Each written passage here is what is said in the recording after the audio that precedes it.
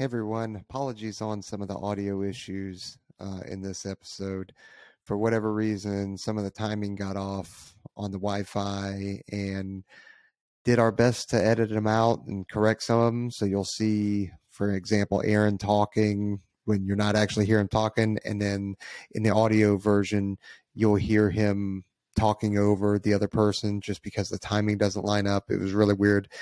Did our best to take some of them out, but I couldn't get all of them out. So apologies on that. And hopefully this isn't a normal thing with some of the new software that we're using. So anyway, enjoy the episode. Light up.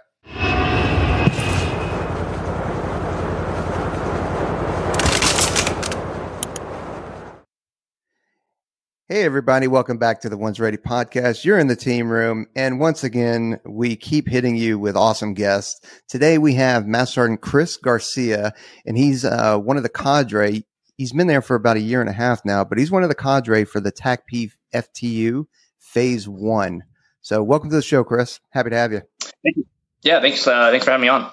Yeah, absolutely. Why don't you give us a little bit of background about yourself, and then we'll dive right into the FTU, because I'm going to tell you right now, we get continuous questions about the TACP pipeline. So to have you on is really a treat because you're going to be able to answer a whole lot of questions for us.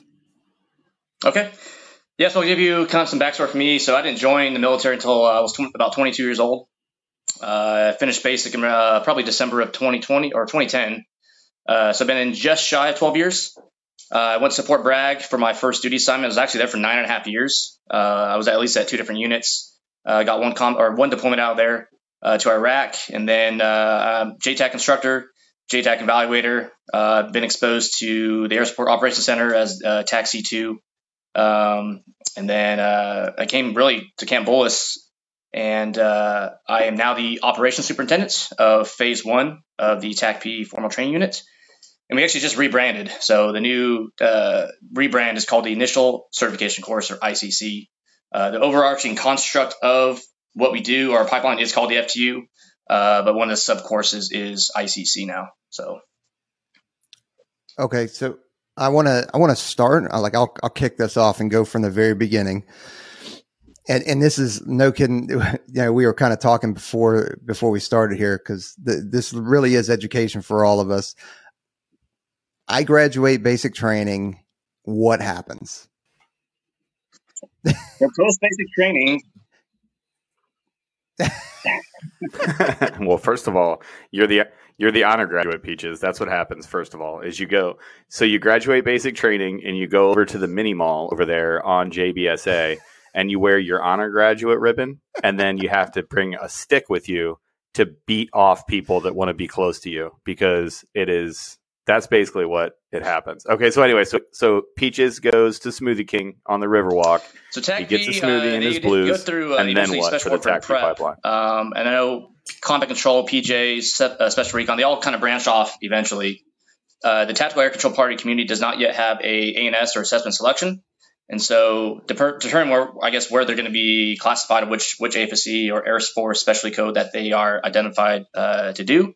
TACP will branch off and go their route. And of course, you're familiar with the other special warfare equivalents going through ANS. So TACP will eventually go to the 3-level course, the apprentice course, which is at JBSA, so Joint Base San Antonio Chapman Annex. They'll conduct their 3-level or apprenticeship or apprentice training there. Post-graduation, they will conduct airborne school, SEER school, so your survival school, and they will PCS to us at Camp Bullis, which is still within Joint Base San Antonio. Okay. And then, I'm going to keep walking the dog on this, and then kind of what happens once they arrive at Camp Bullis.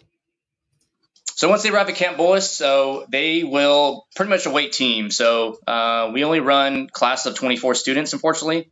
Sometimes the 3-level course graduates more than that. But we try to get students on team as soon as possible. They will conduct 2 weeks of administrative stuff. So they'll knock out a lot of expectations briefs. Since these students are coming to us from 3-level, they're not exposed to the first term Airman Center courses that are traditionally held at their first duty station. So we actually started adding like finance briefs, mortgage briefs, nutrition briefs, briefs about sleep, fatigue and stress management.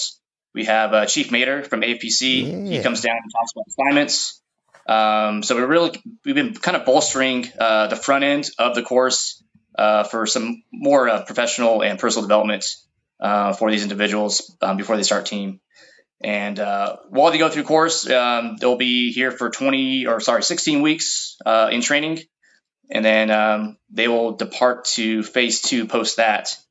Phase 2 will be at Nellis Air Force Base, which will be for another 5 weeks. And we can kind of go more detail of like how each phase is broken down and then what's conducted within each phase as well. So, but they're actually, they PCS to us, they TDY to Nellis. And then once they graduate Nellis, they come back to us. And then we do all the hard work of, getting them to their first duty assignments. Got you. Yeah. And that's a question that we get a lot, right? People want to know not only, hey, what is the course about, but they see that, okay, well, TAC P aren't going to SWCC, or TAC P, we don't have an assessment selection. They just assume that they just show up and they go into training. And you just laid out, you're doing a bunch of like NCO stuff for these young candidates. Like you're taking them to finance, you're teaching them how they're going to live in that phase 1 environment. Like that's a very important thing that people overlook oftentimes. If we don't say it explicitly, people assume that it doesn't happen. But a big part of your job, I imagine, is getting people ready to get into that phase 1. What are some of the big mistakes that you're seeing kind of in that student awaiting training status? Because we don't talk about it a lot, but you spend a good amount of your time in that, waiting for team to start. You just talked about how we don't have classes larger than 24 individuals per class. What are some mistakes that you see in those 3-level airmen, in those really tech school airmen that are getting ready to start the course? So we've been fairly lucky, to be honest. We set our expectations pretty high and pretty early on for these individuals, and we let them know, hey, this is what we expect of you. We really harp on kind of the basics, so custom courtesies, respecting everyone there, despite if they're not cadre, if they're contractors, respect them. If they're support AFSC, support them as well, or respect them. So we kind of like instill it in them really early on, say, hey, we don't have time for any shenanigans. We don't have any time for any administrative action.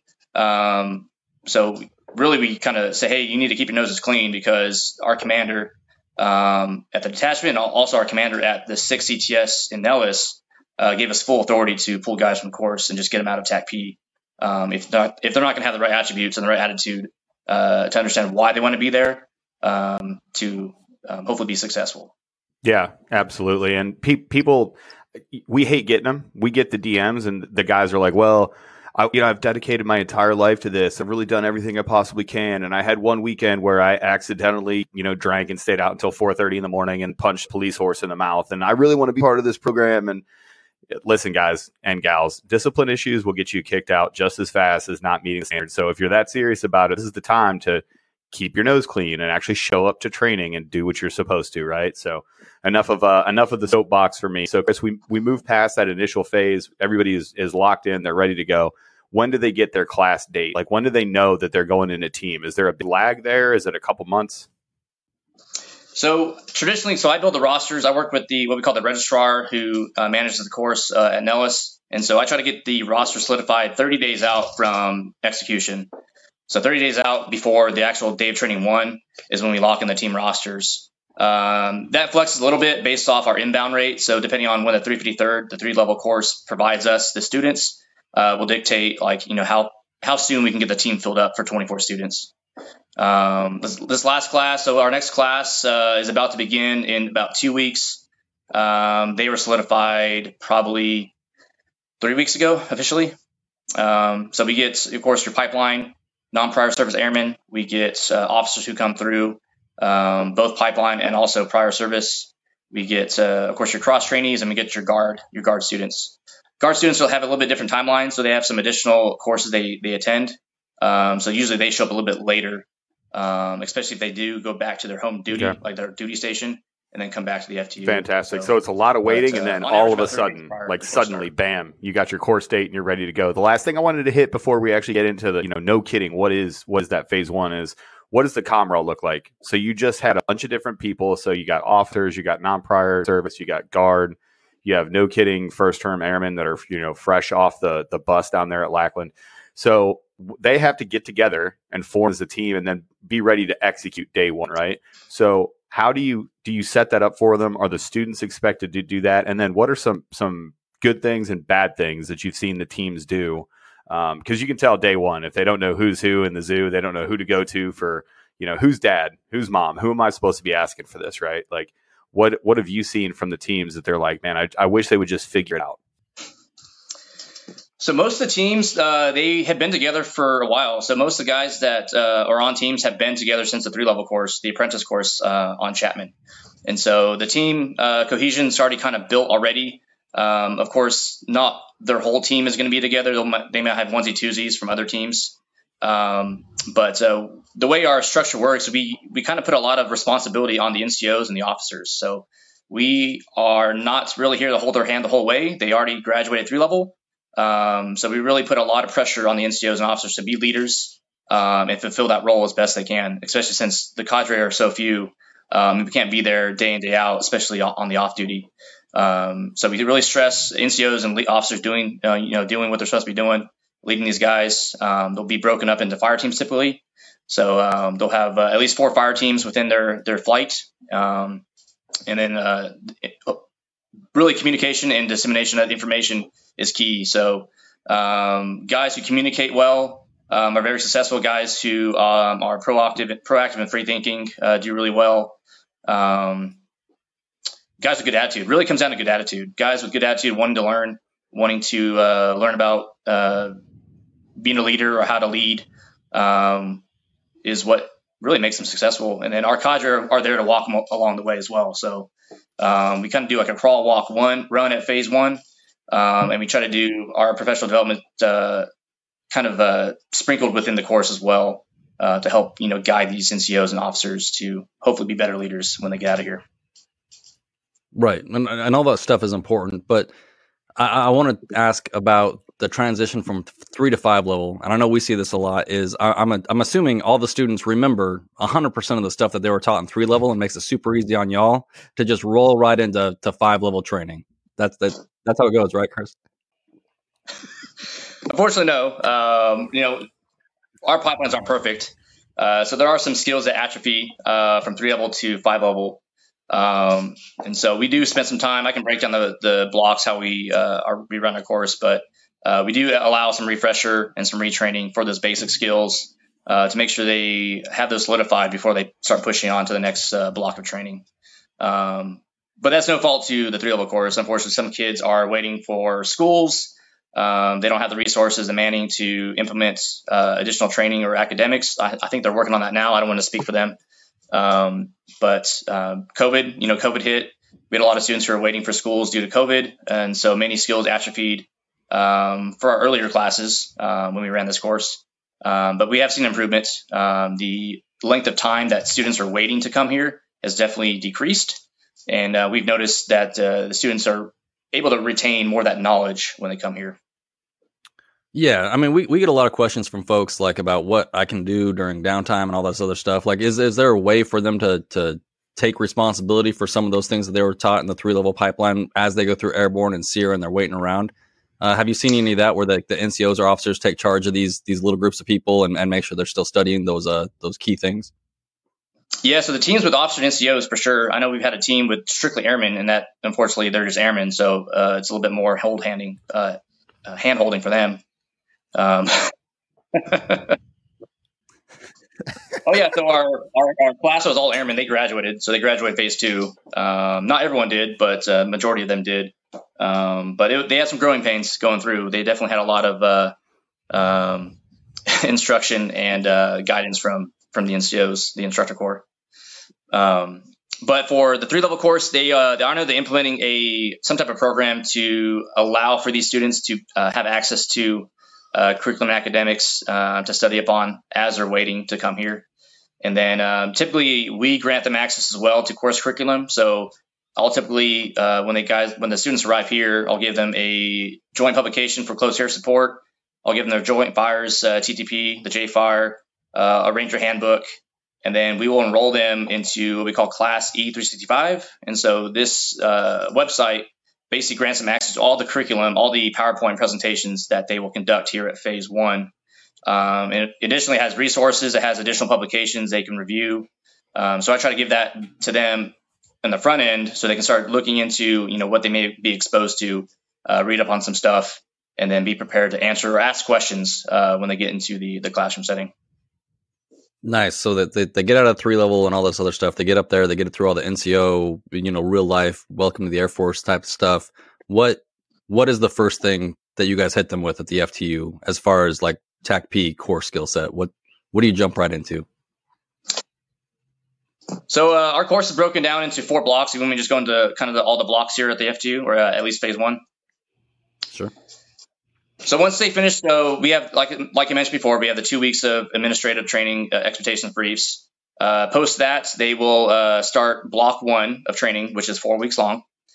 The first week of block 1 is kind of a refresher of all their basic TACP skills. So working with radios, antennas, constructing antennas, doing your map and compass skills, land navigation, and then they'll do a little bit of CQC SMUT stuff, but it's really kind of seeing where they stand, how much they've atrophied from the 3-level course, and then determines like how much more, work the cadre need to put into them to get them to progress further on. So first week is very basic refresher. The next 2 weeks are very heavy in academics. So the Legacy JTAC qualification course that was at Nellis Air Force Base used to have academic courses and classes. We've since taken that on. And so pretty much they'll go through like 2 weeks of like heavy academics, PowerPoints, and they'll actually do their first 2 simulator events or their simulation events. They're instructor led. So the instructors will kind of walk the dog on the process for them to be successful. The first one is your close air support cadence. It's really just very basic, getting one aircraft, walking through the 12 steps, making sure they're doing everything safe, everything procedural correct. And that's really about it. Just very slow, just making sure they're doing the processes appropriately. And then the second simulator is a call for fire with rotoring integration. So still very basic. It's all static, nothing too cosmic. We're just trying to get these guys exposed to basically these skill sets before we start making it more advanced as the blocks progress. So those are in the second and third week, or second and third, and the fourth week is top off of academics that were from the Legacy JTAC QC course. They'll do some more small unit tactics and close quarter combat stuff, and then they'll get first exposed into night operations. We'll do some night driving under nods, which they should have accomplished already at 3 level, but it's kind of another check of like how well they operate in that condition before they move on to the next block. And then block 2. I was good. That night driving. Trent, I don't mean to be mean. So it's not, you guys anymore, but I seem to remember a SAO-T, a small square shaped SAO-T guy almost killing us by driving into like a 15-foot arroyo under NVGs. So that thing there is to say you need all the time you possibly can driving and being under NVGs because there's no substitute for it. Like it sucks. Well, almost, dead, Trent. So I know. Much to the lament of the career field. I don't know if you're qualified to say almost. Much to the lament of everybody that listened to this podcast. I'm still very much alive. All right. So anyway, the night driving is a requirement that we focus on. Well, luckily, night vision goggles have greatly progressed throughout the years, so it's a lot easier to look under those things than like the 7 Deltas or even the ones before those. So. Oh yeah, yeah. The old white phosphorus, they're game changer. So I do want to take a step back because I don't want to get too far ahead. Just because you had brought up something, with cross trainees, and then you had a class that had only airmen in it. Like, what is the kind of expectation that you guys have for either prior service or cross trainees that are coming in terms of that leadership role? Like, because it's kind of a nebulous thing when we say, oh, well, you're expected to lead these kind of folks, and it's a pipeline school. So we say that it's like, oh yeah, well, we just have these certain expectations, but like from a cadre's perspective, what do you expect from prior service and cross trainees? So expectations from prior service are definitely higher, but due to their experience, especially if they're already a staff sergeant or a tech sergeant, it's being the NCO that's looking after the airmen, so they're looking after the health and well-being of the airmen, making sure they're getting enough sleep and rest, food, their pay is taken care of. So keeping track of these airmen's pay, because that's a big thing as well, especially working with JBSA and having a lot of issues with ensuring, guys are getting paid appropriately. But kind of the basic NCO skills, make sure the mental state's good, their family life is healthy, and they have overall good balance of their, the work and personal life while they're going through the course. So they're there day to day. So unfortunately, we can't be there with the students at all times, but we utilize them kind of as our extension to make sure the airmen are in the right mindset as they go through the course, and they're staying healthy too. No, and that's good too, because obviously it's good, but it's good because, you guys are kind of front loading, you said it, the finance classes and that kind of stuff, like all those, life skill kind of things that matter a lot, that are often overlooked when it comes to military training. So like, that's amazing that you guys are doing that. And then for those folks that are like that whole, make sure your people are getting paid well, make sure that their family is taken care of, all those things that you think, well, that's an assumption. It's not always at the forefront of people's minds. So the fact that you guys are instilling that continuously and that becomes the norm is really good. So good on you. I'm going to ask this because it's going to roll me right into something else I want to talk about, but ruck marching. How much ruck marching should we do? Well, so our students do a lot. We actually just did a ruck program, and so it's a phase program here at the FTU at phase 1. What I didn't mention in the admin weeks, so the airmen actually conduct a OFT, so the operator fitness test, the tier 2 one, during those admin weeks, and they also conduct a 12-mile baseline ruck. So the 12-mile baseline ruck is just to see where they stand, to see how their skills or their conditioning atrophied from the 3-level course. And then utilizing those metrics and that data, we keep track of like how they progress through the ruck program. So they'll, do a 4, 6, 8, 10-miler, and then eventually do a 14-mile ruck for their final ruck march that's done here at phase 1. And it's actually a go, no go. So students have to pass this 14-mile ruck within the prescribed time standards. Which are they? Are they allowed to know the time standards? Because if they're not, we won't mention it here. I just don't want to have any breaches in security here. You know what I mean? Yeah, right. Yeah, that's the last thing that we need is like now we're giving out trade secrets as well. We tell the students here, they will find out when they first arrive. But the students when they arrive here will be notified of the time standard. I dig it, man. That is going to drive some people nuts. So many. Now. Why can't we just know? Why can't you just tell us now? If you're going to tell us when we get there, why can't you just tell us now? That's my voice for what I assume everybody in the comments is like. Just pop the lid on TAC P. That's it. Yeah, guys. It's bad enough we already have a special reconnaissance guy that doesn't tell us anything about anything that SR does. Now we got a TAC P guy too. One of the things that people kind of forget, and you've mentioned it a couple times here, and I want to highlight it because it's important. You keep saying like, hey, how many, have these skills atrophied, whatever. Hey, boys and girls, welcome to having way too many currency and proficiency items to keep up on them all the time. Just over the course of, we've been talking for like 20, 25 minutes. We've talked about how you're going to get PowerPoints, how you're going to get mentorship on real life advice, how you're going to be expected to sleep, eat, train, and recover 100% of your time. We're asking you to please be brushed up on academics, things that you've learned before. We're expecting you to not only internalize those things and meet the standard once, but then hold that standard the entire time. I know we made a joke about it earlier, but once you gain a skill, you don't have the luxury in these pipelines to just learn a skill, brain dump it, and then be like, okay, cool, on to the next course. That's not how this goes. And even, we're talking specifically about rucking.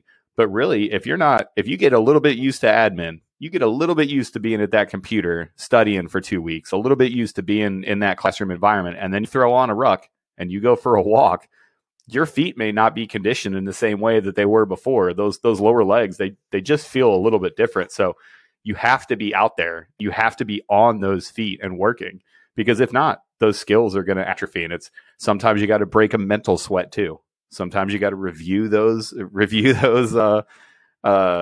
courses of instruction before class as well. Chris, how important is that preparedness? Like, especially, we'll talk about running, so we'll stay there, but How important is that preparedness to make sure that those skills stay where they are?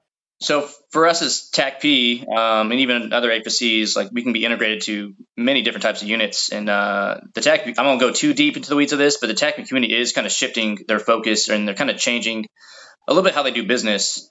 And one of those areas of business that they're moving towards is conducting operations in small teams, and then doing more reconnaissance type stuff and going deep out, like beyond the FLOT, so the forward line of troops, which requires them to ruck, carry a pack on their back with 60 to 90 pounds of all their equipment, and then them to survive out there for a period of time, collecting information, not necessarily doing the Gucci cleared hot stuff all the time, but being a force multiplier in a different regard.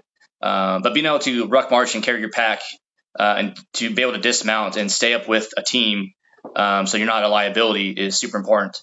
Even the conventional, like working with the light infantry or airborne units, they're going to be walking quite far, many places. So being able to be conditioned to stay up with your Army counterparts and whatever teams you augment is super important, because you provide a certain capability as a tactical air control party member, and if you can't keep up with that team, like, you're just doing them no good at that point.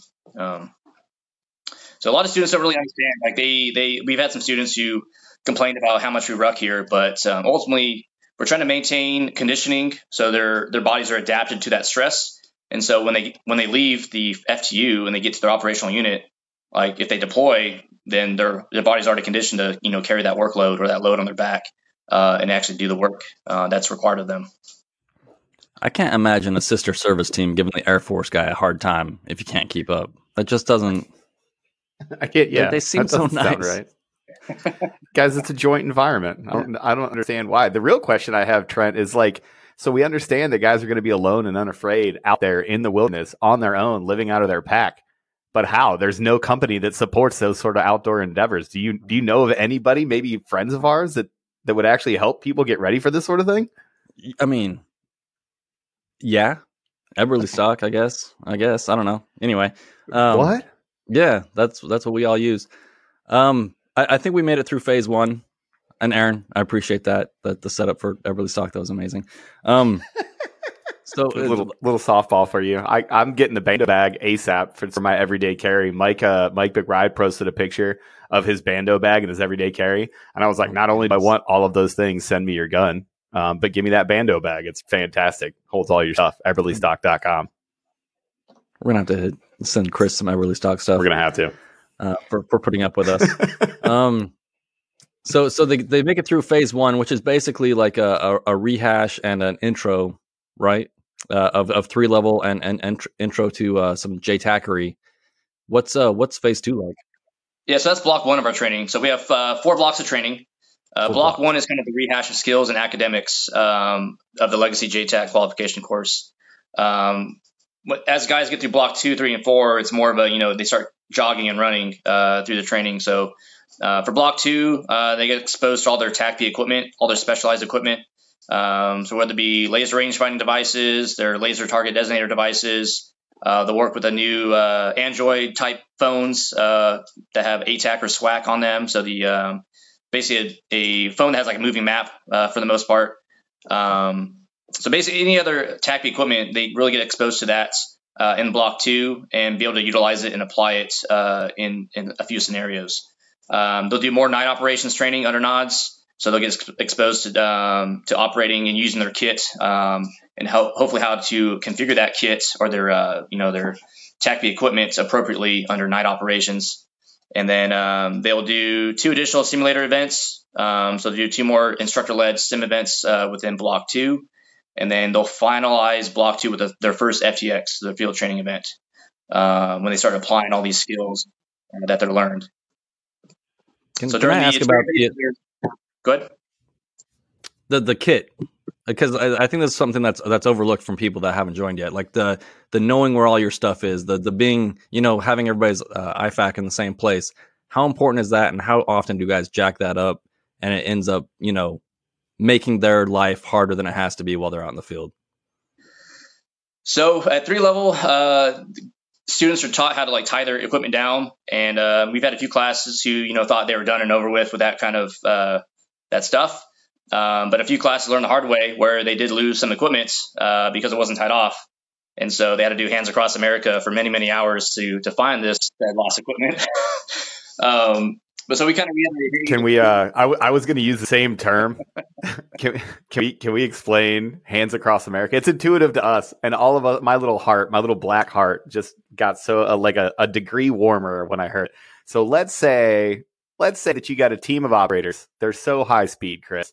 They don't need to tie anything down. They don't need to do sensitive items check in or out of an objective area like we do inside of our normal routines and inside our normal priorities of work. Because, they're ready to slang and bang. You know what I mean? Barrel-chested freedom fighters, clutching a black rifle. They got some green or white phosphorus eyes. They got a sweet helmet on. They're out here to work. They're operators, bro. If they lose some kit, it's cool, right? No, it's not cool, bro. So what's Hands Across America? So to kind of just summarize it, it's basically where, depending on where you were training or operating at, everyone kind of just spreads out, and they basically walk the whole length of that training area very slowly, making sure they're kind of turning over every rock unturned to ensure they find this sensitive item. And it's going to last hours. Like, we had a class that had to come back on a weekend and do it again because they couldn't find it on the Friday. Oh, so. I will tell the story very briefly about how there I was in Hunter Army Airfield, and we were doing a free fall jump with the 160th. We were using real world crypto on the radios that we were doing, and on the free fall jump, one of our guys lost his radio. Well, we spent a lot of time being super high speed special operations guys, holding hands and walking across a field. So it never gets old. You lose a piece of equipment, you're going to find it. I want to talk about the FTX though, because that's at the end of block 2. It sounds like we're starting to put things all together, and we would see it at the pararescue schoolhouse where a guy can be a good medic. He can be okay on the mic. He can be okay as a climber, but you start layering these things together and you're like, hey, here's a new ATAC. We just taught you how to learn.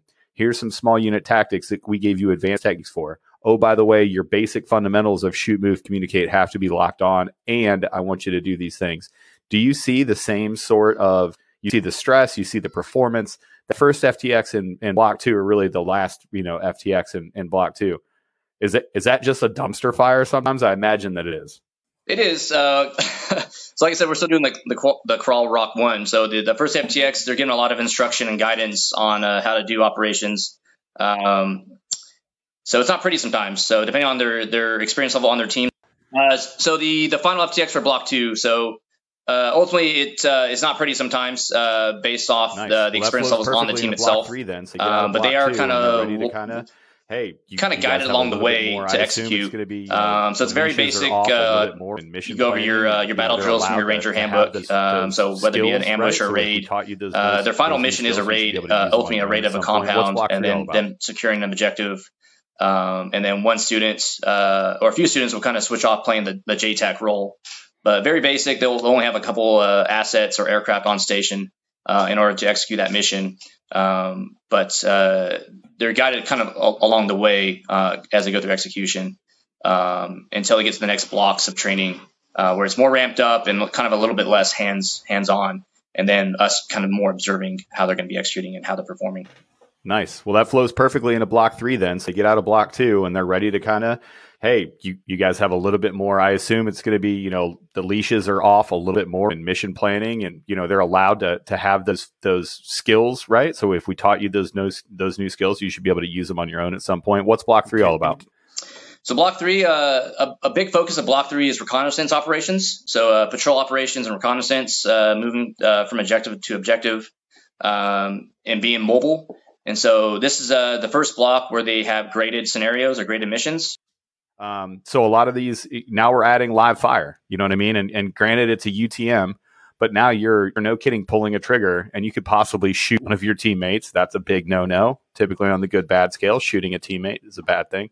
But now we're looking at even more skills in phase 3. What are the big mistakes that you see as people start getting these new phases and these new skills? Where can you tell the difference? Like, what's the watershed for you between, hey, this is a good student and they're on track and they're going to graduate this specific course or this specific phase, and what's bad? Like, when you see a student that's not doing the right thing here, what does that look like? So the biggest one is, I would say, response to instruction. So we expect individuals or students that come through here to fail. Like, we're here to train them. We want them to learn from their mistakes and what they do wrong. But it's when students who can't grasp the feedback that is given to them and the additional instruction that's given to them and kind of grasp and understand it and then apply it for their next attempt to conduct that business. So I would say that's square one, is just understanding what's they're being debriefed on, and then how to apply it again in a different, potentially a different method or different way or different manner to be successful. So that's one. And then really it comes down to motivation and drive and attitude. So students who are dedicated and want to be there, they want to become a TACP. They spend the extra time outside of the duty day to study. They get together with small study groups. They'll train on the weekends. They'll try to apply these skills that they're taught and get more repetitions in. And so when they are expected to be evaluated on that subject, they're successful. And so the teams that are successful are the teams that do spend extra time outside the duty day to get together and refresh on these skills or get some more reps before they have to do the actual thing. Chris, I like to go sequentially, and that's what we do in the military. We've already covered phase 1, 2, and 3. How about phase 4? Like, how does that roll in there? And you guys are tying all this stuff together. So block 4 of our training is a lot more field skills. They spend a lot of time out in the field. So that's when we start exposing them to more medical training.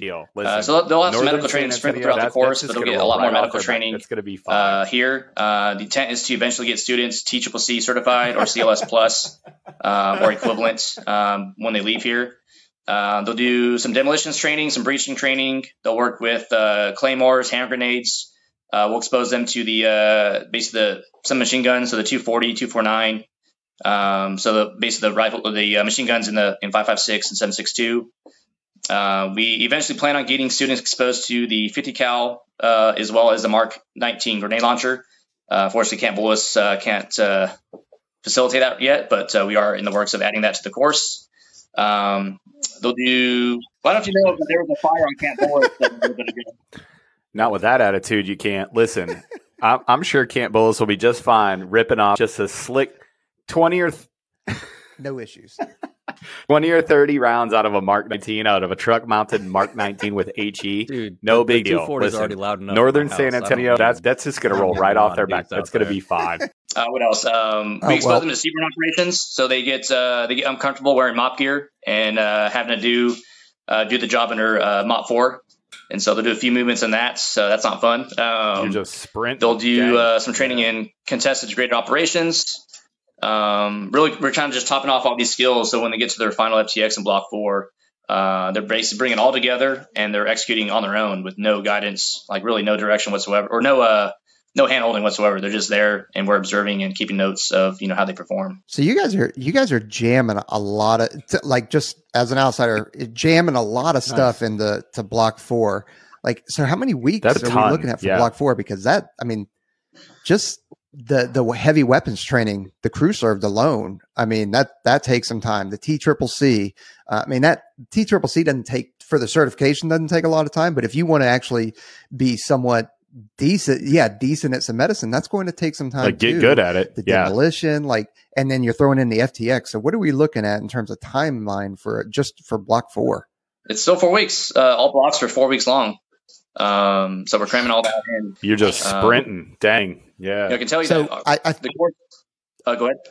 Go. I'm sorry. I interrupted you. Go for it. We got a little lag. I can tell you now that the course length may not stay the same. So if people that are listening are familiar with what a CFDP is, so the Career Field Education Training Plan for TACP, it's outdated right now. It's the current version is 2016. They're in process of creating or publishing a new version of our Career Field Education Training Plan that's going to be titled. It's going to be a Special Warfare one, but it's going to add a lot more line items or training tasks that have to be accomplished. So we're going to do the best we can initially within that 16-week time frame. But there is potential that the course may have to lengthen based on all these skills that will be required for these individuals. So and what I wanted to bring up too is that 4 weeks is not a lot of time, and you're cramming a lot of stuff in there. That is one of the reasons why when we take the ASVAB, right? The ASVAB is an easy. I'll just say it's an easy test, but it's an aptitude test, and it's testing your problem solving skills and also your trainability. That's why we're looking for people that are trainable, not like, hey, I'm stuck in my ways and this is the way we did it. XYZ, if you're a, cross trainee or prior service, something like that, like we need you to be trainable because we are going to, and the whole blank slate thing, like, people want to know, hey, should I go, learn how to shoot? Should I take land nav courses? Should I do this? This is why we want you to come in with a blank slate, because we don't have that much time to train you and we don't want to have to break bad habits. So come in as a blank slate, be open, be trainable, and then get it on, because 4 weeks in each of those blocks of it's not a long time at all. You're talking about 20 training days. That's what that works out to. Like, sometimes we train over the weekend, but man, there's a finite amount of hours in a day. So when you're talking about 20 training days, let's say that each one of those days is 10 hours long, right? You don't count your lunch and you work a good amount of, 10 to 12 hour days. We're still only talking about 250 hours total for you to understand and internalize and apply these highly conceptual skills in a high stress environment. Like the people that are, I understand when students or when people getting in are like, well, I want to lean forward as much as I can so that I have this stuff. That's fine, as long as you can walk that line of when an instructor comes up to you and goes, hey, you're doing it wrong. I need you to do it this way. If you can't break that other bad habit, that one's on you, homie. Like the easiest way to do it is come in with a blank slate, like Peaches is saying, completely moldable. You want to come in as a piece of clay. If you want to come in with some other prior skills, that's fine, but you better be able to abandon how you do those skills right away and be able to perform the way the instructors want you to. Yep. Got them. Nailed Mark it down, everybody. I did have write it down. Yeah, write it down. I did have a question because you guys are, well, actually, I'm saying this because I already know the answer to it, but I want folks to know that. Like when you say the Joint Terminal Attack Controller Simulator or the JTAC Simulator, like what are we talking about like little PlayStation video games? Are we talking about VR headsets? Like can you just dive into that real quick and explain that? Yeah, so we have at least 2 JTAC simulators. One is what we call a desktop trainer. It's basically just a big TV screen where you have a few devices that simulate actual equipment. So you have at least a tablet with your radio faces on there, so you can actually program your radios and switch your frequencies. You'll have a laser rangefinder type device that can provide multiple functions, and you also have a controller. It's like a PlayStation equivalent controller to move your avatar around, so you can actually look around and see the environment. So that's what we physically have at phase 1. Phase 2 has those, but they also have what we call a dome simulator, which is like a 270-degree screen with similar functions. It still has all the replicated equipment in there as well, but it just allows the students to have a better view of their battlefield when they conduct those simulated missions. Yeah, and I will throw in just real quick, since we're talking about simulators, there is some new stuff coming out for all those out there that thinks that might be a little bit dated. There is a virtual reality JTAC simulator that is on the horizon. It's currently going through accreditation, or maybe by this time this airs, it will have already been accredited, and it is next level. It's fantastic. The graphics, the interface, it's phenomenal. And by the time these folks that are watching this come into the TACP pipeline, like it should be there, hopefully. Chris, so as I've been sitting here, I've been listening to you explain the FTU or ICC, and it all makes a lot of sense, which is confusing to me. Like you guys do crawl, walk, run. You don't grade them for like the first 2 blocks, which gives them the opportunity to fail and to learn and do all these other things. You guys build these things on top of each other. And I'm just wondering, like, A, why there's not more chaos in your course, and B, though, based on your experience coming in through like about 12 years ago, is it moving in the right direction? Like you guys are utilizing all these things we've talked about for a long time, the flipped classrooms and all these other things. And from your perspective, Airman Chris versus Master Sergeant Chris, like how much better is it now, and how much room for improvement is there? We'll start off with just saying it's a lot better. So, and to basically put it in this way, where training now that these individuals, these TACP students receive, is standardized across the board. And so years ago, at least when I first came in, depending on which unit you were assigned to, your training may have started at different times. The quality of training may have been different as well. And so it really determines if your unit was deployed, who had the experience to train those individuals that were on in garrison or in the States. And so timelines were all different. They were kind of scattered across the board for some of the guys getting to their first duty stations. Now, when they get to our course, it's been streamlined, standardized. So everyone that comes to the course is going to get initially the same level of training, but of course we are developing new curriculum. We're trying to advance our course as well and make changes based off feedback.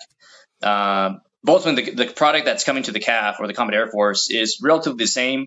And so the baseline is kind of similar, or should be similar based off the individual itself. And so they can kind of build upon that product and make it better. But it allows the operational units to be less strained on resources, time and resources. It lets them able to focus on their proficiency training or focus on the operational mission. We can kind of take that workload off them and focus more on it. And then it allows us to hire the right people as well. So we can hire individuals who are experienced, who have deployment experience, different AFSCs, different MOSs, different backgrounds. We can build our instructor corps in a little bit different manner than your traditional ASOS, your Air Support Operations Squadron, where you have manning based off a unit manning document, and you can't, let's say, hire a certain contractor who has this specialty. We kind of have some freedom in that regard, where we can basically contract out different positions to ensure we're giving the students the best training that we can possibly give them as they come to this course. Just speaking of instructors, you guys, it seems like you're very, very focused on making sure that the students are successful and that you're training them and you're giving them all the, opportunities to learn these things and to be the best, TACP coming out the door that they possibly can be. Is it difficult to get all the instructors on the same sheet of music? Because like when you're like, hey, I'm going to go be an instructor, I think what a lot of people think is I'm going to go smash some cones. It's because it's fun, but is as the op soup, is it difficult to get everybody on the same sheet of music? And do you ever have to like pull them back and be like, hey guys, like this is the phase or the block where we're going to let them fall on their face. But like, block 4, we can get after them a little bit more. Currently, no. So the individuals that we have currently at phase 1, they're all squared away and they're amazing guys. Very proactive, very knowledgeable, very experienced. Everyone understands the mission, what we're trying to do here. Really just trying to create a better product for the TACP community moving forward, and a product that's well trained, hopefully, and is prepared, for the next fight as we move forward out of COIN or out of GWOT. For instructor corps, we don't really have to dial it back at all. Like I said, we are here to train the students. All the cadre here are understanding and know that, hey, we will spend extra time with these individuals if necessary to make sure they're retaining the knowledge that we're giving them. But we're not here to smoke students. We're not here to beat them down in training. We're really here to just make sure they're in an environment where they're going to be grasping and absorbing all the knowledge that we give them. We will stress them out, so we will progressively induce stress as they go through the course. But it's a means to allow them to adapt to that stress and be able to increase their stress tolerance. And so when they get to the CAF or the Combat Air Force, they're not going to hopefully not be able to perform under those conditions. Since they may have not been exposed to them. We can only expose them to so much in the training environment, but we try to induce stress as best we can, in of course a safe manner for these students going through. I'm gonna ask this because we get asked all the time about our day to day. So, and it's Trent's favorite question. Yeah, I love it. So it's Trent's favorite question, but from a student perspective, because usually that is like, hey, at an operational unit, what's your day to day like? But for the students coming in, like from wake up, like kind of how does their day flow? And that probably changes based on what block they're in, but just from a general perspective, what are they looking at? I got bad general news day to day. The cooler your day of training, have a strength and conditioning blocks. We actually have 2 strength and conditioning coaches assigned to our detachment. Everybody's like, so students will go through a PT session typically in the mornings. It'll be either strength based, condition based, whether it be on a track running or rucking. You know how long it takes? They'll conduct that usually before they do the training day. Training days, depending on what they're doing, it may start at 8 o'clock or it may start at 9 or 9:30. Just really depends on like what has to be accomplished for that day. those. If they're weapons, doing guess long what? days The of weapons are academics, never their clean. days may be longer. You're going to just give because it there's a back lot cleaner to than cram you got in. it, and that's going to make you Or if mad. they're going out Just to the get up range, for it. they I need don't know what to to tell pull you. weapons. Cooler the training sounds, the longer your Basically training day arm is going up, to be. and So then at the just- end of the day, of course, they need there's your to day-to-day, students. take those weapons back to the ARMAG or the armory before the day's over, and then really days can last until like 5:30 some days, 5:30, 6 o'clock for these students, especially if they're getting vehicles, ready and prepared, depending on what missions they're doing or what training they're conducting. Getting all their TACP These darn equipment millennials loaded always up on and their packed damn up. cell phones. So yeah, I'll say average day for most classes, I would say 7 a.m. to like 4:35 p.m. is your traditional day. And of course that flexes a little bit based off what they're doing in that whatever block they're at the time. Yeah, and I got bad news for everybody too. The cooler your day of training, the longer it's going to take you to set that training up and then clean up afterwards. So everybody looks at for us, everybody's like, "Oh, bro, jumping free fall into the water is so much fun because it's like you just land in the water and it's awesome." You know how long it takes to set up a free fall water jump? You know how long it takes to set up a heavy weapon iteration for a team of students? Man, you're pulling weapons early, you're setting the range up, there's a ton of safety checks you go through, and then at the end of the day, you're cleaning those weapons. Guess what? The weapons are never clean. You're going to give it back cleaner than you got it, and that's going to make you mad. Just get up for it. I don't know what to tell you, but the cooler the training sounds, the longer your training day is going to be. So just there's your day-to-day, students. Chris, what kind of trends are you guys seeing from students, whether it's good or bad? And don't worry, I'm going to ask you an advice Any question good trends? following this. Just some anything kind of the students are doing that doesn't make you hate Start off them. with, I like, guess that's kids probably a these better way days. to put it. Because listen, yeah, Let's see, I was trends. just down at Kirtland, right? I'm not even an instructor. I gave a hug to some I'll of say my the most friends. recent And it's one not would as if we're doing be anything wrong. It's just I sleep and hate them because they're nutrition. students and they're So not our real strength coaches people. implemented a So kind of which a is a log thing. that these Like, students conduct I every shouldn't have morning said that. before they That's start their a PT pretty sessions. So they good track audio all their sleep. so What they ate the night good before. trends, Chris, We start that you're seeing? we try to track we stress feel levels the as well, same or trends, how they're right? Like, we feeling say that the same day. thing, and we always try to So some temper with, students like, are hey, of probably course gaming the too guys much want at you to be- nighttime or on the I weekends, love not getting hearing, the a little adequate bit sleep more. they need to recover Maybe while a they little go through bit the more course. formal. So that's the biggest Maybe one. I Is don't just have sleep. to tell a grown man when And to lack get a of sleep haircut. can Maybe cause I a don't number have of to tell different a issues grown man if you what's let in a that prolong book that too I long told as them to well. read. Maybe I don't have So to that's tell one. somebody that like all week is like, We've had oh, some I'm going to be a attitude issues. special So operator. I'm going to be in charge of most dropping airmen bombs. that have come Oh, through really? here You don't have even had know a good how to wear attitude, that but outfit correctly. some Like, you don't know how to have wear your let clothes. the basic So can we find a middle Air ground Force here? stuff diminish. what are So some your good customer trends? courtesies, dress and appearance, that's one. So making sure people are abiding by Air Force instructions and looking appropriately as they're in a formal course. So that's number two. Communication. Any good So trends? not communicating appropriately. So students who don't communicate. Any good trends? Anything the students are doing that doesn't make you hate them? I guess that's probably a better way to put it. Because listen, yeah, I was just down at Kirtland, right? I'm not even an instructor. I gave a hug to some of my friends, and it's not the students were doing anything wrong. It's just I hate them because they're students and they're not real people. So which is a thing. Like I shouldn't have said that. That's a pretty good audio clip. I'm sorry. So any good trends, Chris, that you're seeing? We feel the same trends, right? Like we say the same thing, and we always try to temper it with like, hey, of course the guys want you to be. I love hearing a little bit more, maybe a little bit more formal. Maybe I don't have to tell a grown man when to get a haircut. Maybe I don't have to tell a grown man what's in a book that I told them to read. Maybe I don't have to tell somebody that like all week is like, oh, I'm going to be a special operator. I'm going to be in charge of dropping bombs. Oh, really? You don't even know how to wear that outfit correctly. Like you don't know how to wear your clothes. So can we find a middle ground here? What are some good trends? Good trends, attitude. A lot of students who come through with good attitude, positive attitude. So attitude for sure.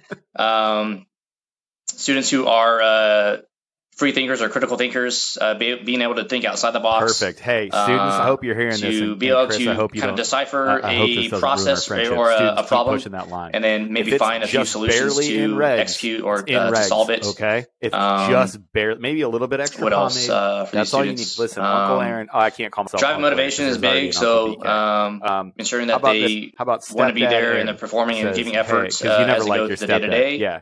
Yeah, it is. And then another big one, I'm the Air Force in my Special opinion, Warfare would be stepdad. You may not like me, but you will respect. Just lost my train of thought. Mark that one down, Peaches. That was a rat bite. Yeah. Basically, the thirst for knowledge, being hungry for information, being open to new information, being able to take it in and want to go seek it out. That's another big one.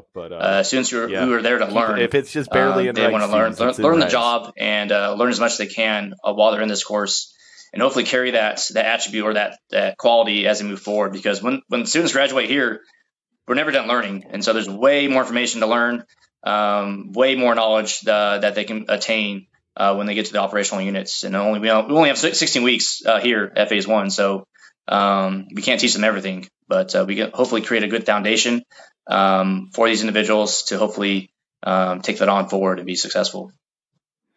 No, that's the awesome. Hair game on point, though. You seen a lot of good hair out there? Yeah, some good haircuts. Some students who like to skirt the line of regs, but perfect. Hey, students, I hope you're hearing this, and Chris, I hope you don't. I hope this doesn't ruin our friendship. Students, keep pushing that line. If it's just barely in regs, it's in regs, okay? If it's just barely, maybe a little bit extra pomade, that's all you need. Listen, Uncle Aaron, I can't call myself Uncle Aaron because there's already an Uncle BK. How about this? How about Stepdad Aaron says, hey, because you never like your stepdad. Yeah. It is. I'm the Air Force Special Warfare stepdad. You may not like me, but you will respect.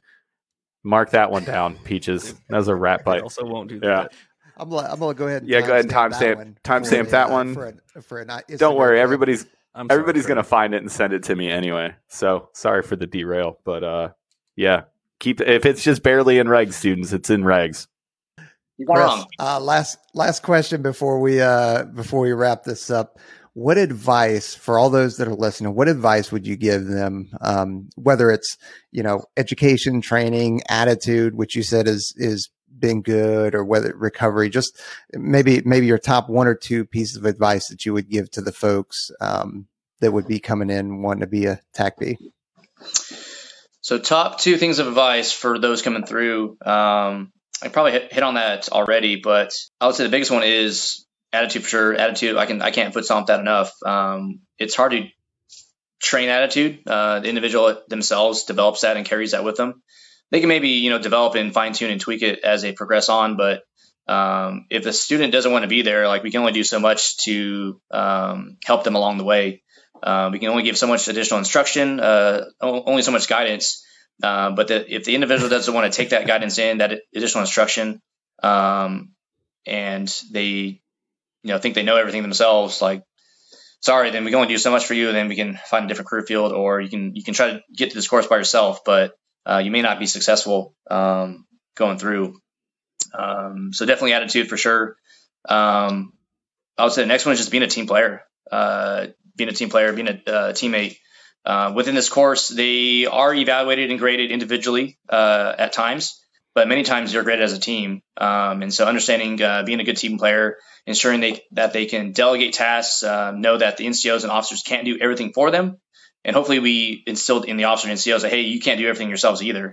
So being able to disseminate information, delegate tasks, allows the team to hopefully function a lot smoother and better going through. There'll be times in the course where we let the students plan a mission, and all of a sudden we take someone out of the equation, throw someone else in there, and hopefully their team caught them up to speed, or they understand what they're doing of all to execute. So making sure everyone's involved in the processes that they conduct here is super important. And so make sure everyone has a contribution to the mission or to the task at hand. Just don't leave everyone out. Thanks for coming on. I got to jump, but I really appreciate you coming on. Try to weed out your Anytime team. you want to come on and talk about stuff. Teams that work together, communicate together, are very, very successful. That's what we would call a trend for advice, because everybody, not everybody, but a lot of people say, even though it's not the exact same thing, it's it all ties into each other. Be trainable, have a good attitude, be a good teammate, and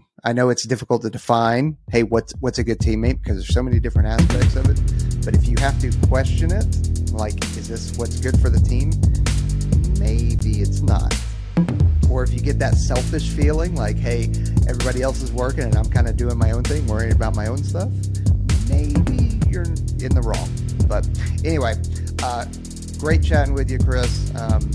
FTU Phase 1 sounds like it's off to a great start. I know it's been around for a while now, but it was really educational for me, and I'm sure some folks out there will enjoy it. So appreciate everybody joining, and watch, like, subscribe, hit that notification bell, leave us a review, because tell us how great or poorly we're doing, and or how bad Aaron's hair looks, and then we'll go from there.